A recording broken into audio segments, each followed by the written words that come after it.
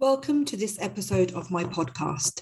My name is Kalsoom Butt, and I specialize in training medical professionals how to get the score they need in IELTS or OET so that they can get their dream job, take their career to the next level, and start living their best life with their families by providing them with bigger and better opportunities. Before I start with the main topic for this week's episode, I just want to make you aware of how you can use this podcast to your maximum advantage. This is no ordinary podcast. You can use this podcast by one, simply listening to the podcast to get some advice that will help you in your IELTS or OET preparation. Number two, actively listening to this podcast to improve your listening skills. I try to keep it short. I know you guys are very busy people, but you can use it for focused listening practice. So you can use the show notes, which is a complete transcript of each episode. You can read the episode as you listen and analyze the language, learn new words or phrases, practice pronunciation and intonation. Number three, also included in the show notes are some comprehension style questions that you can use by reading the transcript, using your skimming and scanning techniques to answer the questions. Answers are provided at the end, but you can also check your answers by listening to the podcast. Number four, you can use it as a listening test and answer the same questions while listening. And number five, I also include a brief analysis of some useful words or phrases that I have used in the podcast, which you can learn. So it's up to you how you would like to use this tool.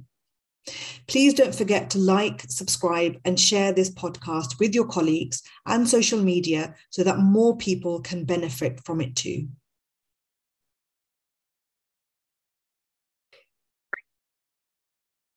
Welcome to this episode. So before I get into the main topic, I wanted to announce that my OET membership program will begin on the 1st of March 2022. This membership program will guide you, help you, support you get the score you need. Let me briefly explain how my membership program will help you achieve your score. In the membership program, I'll show you how to practice and improve your reading skills, your listening skills, your writing skills, and your speaking skills. I'll teach you exactly what the examiner wants from you and how to give it to them. I'll teach you the most successful answer strategies that I teach my students, that I have been teaching my students for many years, and provide you with lots and lots of practice. I'll help you to organize your time and help you to create a practical study timetable and create time to study no matter how busy you are so that you can make meaningful progress in your OET preparation every single day. I'll also be teaching you how to improve your vocabulary and your grammar on a daily basis and how easy that can be. It doesn't have to be complicated and take hours. It could just be 5-10 minutes every single day, and I'll show you how you can achieve that. I'll also help you have the right study mindset that will help you get the score that you need. Plus, so much guidance, support, and the essential feedback on how you as an individual need to improve. So this membership is not like other membership programs that are available out there, and there are many out there that are available. The problem with other memberships is that there are so many students in there and you become just another number. You get lost in a sea of other students. You never get your questions answered and rarely get the feedback you need that is so vital in helping you to improve. With this in mind, I aim to keep the number of students to a minimum so that I give each of you the attention and guidance that you need. Quality over quantity always. That's always been the way I have taught my students, quality over quantity. It's never about getting as many people into the membership as possible and then not being able to give that quality service that quality teaching, that quality feedback to each and every person. So this means that spaces are limited. And when I feel the group is big enough, I will close the group and you won't be able to join. To join my membership program, it costs just £24.99 per month. And you can cancel at any time. So you could join for a month and then cancel your membership. Or you can stay for as long as you need the training. It all depends on where you are in your OET journey, how much help you need, and when your test is. But you are in control. You can cancel it at any time. You can take as much training as you need to and then leave. I will be there to help you every step of the way for however long you need me. So, what do you need to do if you are interested? I've left the link to register your interest in the show notes. So just click the link and just type in your details and I will send you some more information. Okay, so let's get on with today's episode. So this episode is all about OET writing do's and don'ts. So kind of my top tips for success in OET writing. So firstly, get into the habit of always reading the task first. The temptation is to go straight to the meat of the task and start reading and selecting the case notes. This is a huge mistake because the case notes need to be seen in light of the task that you've been given. So you need to understand who you are writing to, and why you are writing to them. Only then will you know what case notes to include and which to exclude. Next, always read the first part of the case notes. It's usually like a sentence or two just before the main case notes begin. So just before you get the name, the age, the date of birth, that kind of thing, just before that bit starts. And the reason why that's so important is because it tells you some vital information. And most students don't read it. And to be fair, it can be easily missed. But after listening to this episode, you will never make this mistake again. It normally says something like, you are a GP in the local clinic and the patient or your patient is 70 years old and is your regular patient, something like that. It just gives you more information about the context or the situation that you are in. And it's just to give you some idea of the context of your writing as well. So another example is, it can say, assume that today's date is the 15th of May, 2021. You have been Ms. Bennett's GP for 2 years and have been treating her recently following her hospitalization for cardiac problems. So I've taken that straight from one of the OET official sample tests on the website. Another one is, you are a nurse conducting a nurse home visit as part of a routine follow-up care after this patient's recent hospital discharge. So it gives you some vital context to what you are writing, to what you are about to read and what you need to write about. So it just puts you in the right frame of mind before you start reading the case notes and writing the letter. So by reading this, you immediately understand the setting and the context and will write accordingly. My next bit of advice is, and I have mentioned this before in a previous podcast. In fact, there's a whole podcast on just this because it is so important. When your reading time is over, so the first 5 minutes of the test is purely reading. You're not allowed to write. You just have to read the case notes and mentally just select which case notes you want to use or ones you think are relevant. So as soon as that time is finished and you can begin writing your letter, don't jump into writing the letter first. Spend at least 5 minutes planning your letter. Organize your letter. You've just read the case notes and mentally decided which case notes you will use, which ones are relevant and which ones are not. You can't possibly keep all of that information in your head and organize your letter while writing it and thinking about grammar and thinking about vocabulary. You have to get it out of your head and onto paper so that you can organize it logically and you don't miss anything.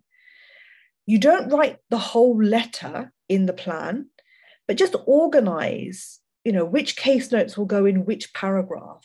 What is the structure of your letter? How are you going to organize the paragraphs? Which case notes will you combine and how? Just notes, very quick notes and prompts. Once you have that thinking, that planning process laid out, you can then focus on actually writing the letter with the help of the plan. And you should also go back to the notes and quickly mark the notes you need. So, once that writing time begins, go back to the case notes quickly and just mark the relevant case notes that you feel are ones that need to be included in the letter. This is such a vital step. And a lot of students don't bother because they either think it's a waste of time, but they fail to realize it will actually save them time because you're actually concentrating on one thing at a time. And you're doing all of your thinking first, and then you're writing. And if you're doing the two at the same time, then you're going to make a mistake. You're going to cross things out. You're going to go back and rewrite things, and that is a waste of time. Or they think they know what they're doing. Your doctors, your nurses, you write letters all the time, every day. You don't need to plan your letters. You don't plan your letters in real life. So why would you need to do it in OET? You know exactly what to do. And I agree, you do know exactly what you're doing. But remember, this is an English test and you are being judged on a criteria that you need to adhere to. So you have to make sure that you are doing that you are ticking the right boxes. And the only way you can do that is if you go through a process and making sure you don't miss out those steps. So to get good at doing this, you have to make sure you practice it. Get some writing tasks. Read the case notes for 5 minutes and then plan for 5 minutes. Time it. And, in those 5 minutes, organize the paragraphs, the notes, think of grammar and vocabulary, think of structure. So actually, like I said, you don't need to write out the whole letter in the plan. You don't have the time, but just what's going to go in, what's the purpose paragraph going to look like? The next paragraph after that, what case notes are you going to include there? Which ones are you going to combine? Maybe you could just put down some words or phrases that you can use to combine those case notes and things like that. Just things that will help you write. Just get all of the thinking out of your head and onto paper and just use that plan to then write the letter. Another bit of advice is when you are selecting case notes, when you're planning your letter, when you're writing the letter, when you're organizing it, always put yourself in the shoes of the recipient, of the person receiving the letter. Always ask yourself at each stage of writing, in the writing test, what would they need to know? How would they want the information to be structured? Or rather, if you're putting yourself in the shoes of the recipient, just think, what do I need to know? What would I need to know to carry out this patient's care or to, whatever it is that I want them to do? What do I need to know? How would I want this information to be structured? Would it be order of importance? So the most important case notes first. Or is it chronologically? So if there's lots of consultations perhaps in the case notes, do you have to go through them in time order?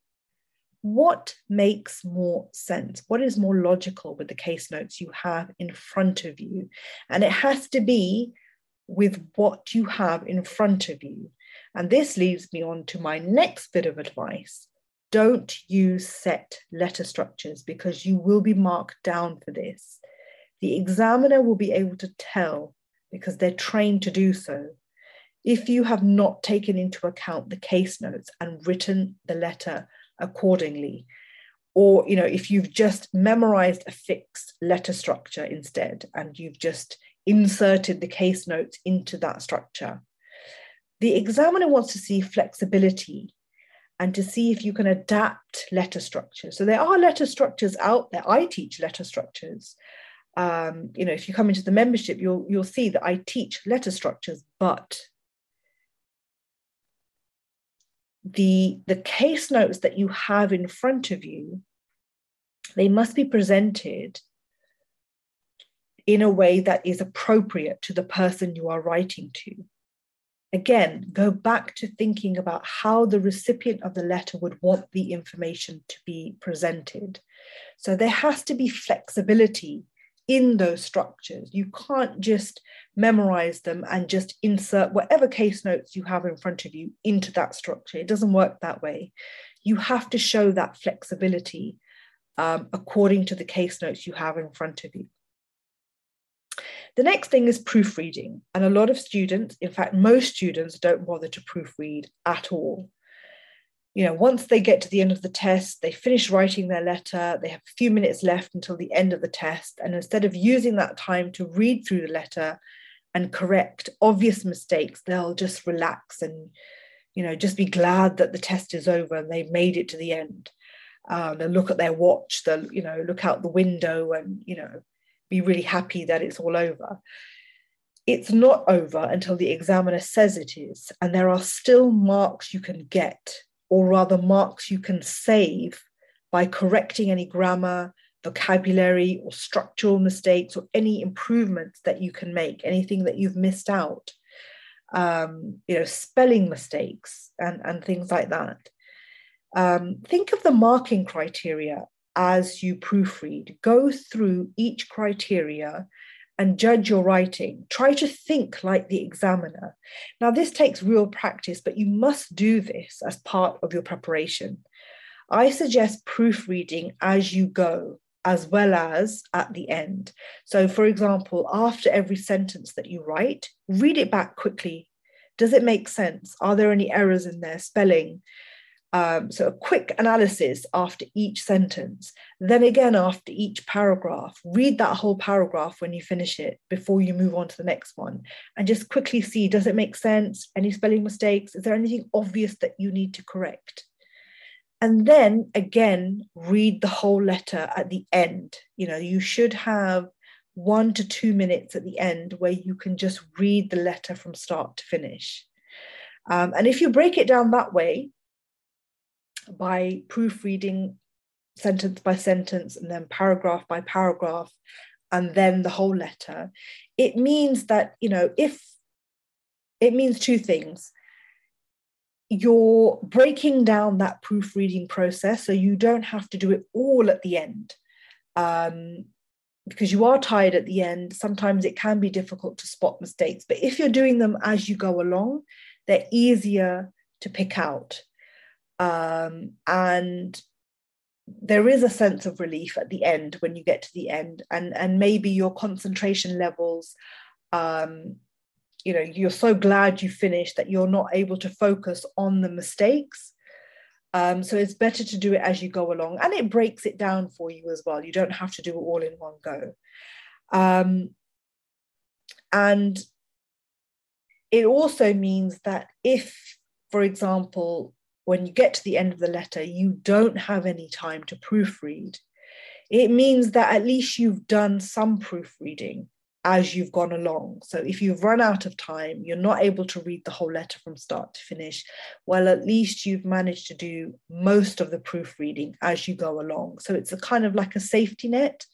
So do try it. Again, it takes practice. When you are doing your preparation, when you are doing timed tests or mock tests, make sure you are incorporating these things into your preparation. It will take time to perfect. It will take time to be quick, but you must do these things in order to get, in order for you, it just puts you in a better chance of getting the score that you need if you incorporate all of these things. So there is a lot that I've talked to you about here. There's a lot for you to think about. Some of this advice you may already know. You may have heard it before, but how much of this are you actually doing? Are you actually implementing any of this? Because there's no point having the knowledge. Having the knowledge just by itself won't get you the score that you need. You need to implement what you learn. You need to practice it. You need to get feedback and implement that feedback and keep doing that cycle again and again and again. Practice, feedback, implement the feedback and practice and keep going, keep going. You need to keep doing that until you are consistently getting the score you need in mock tests. That's when you'll get the score that you need.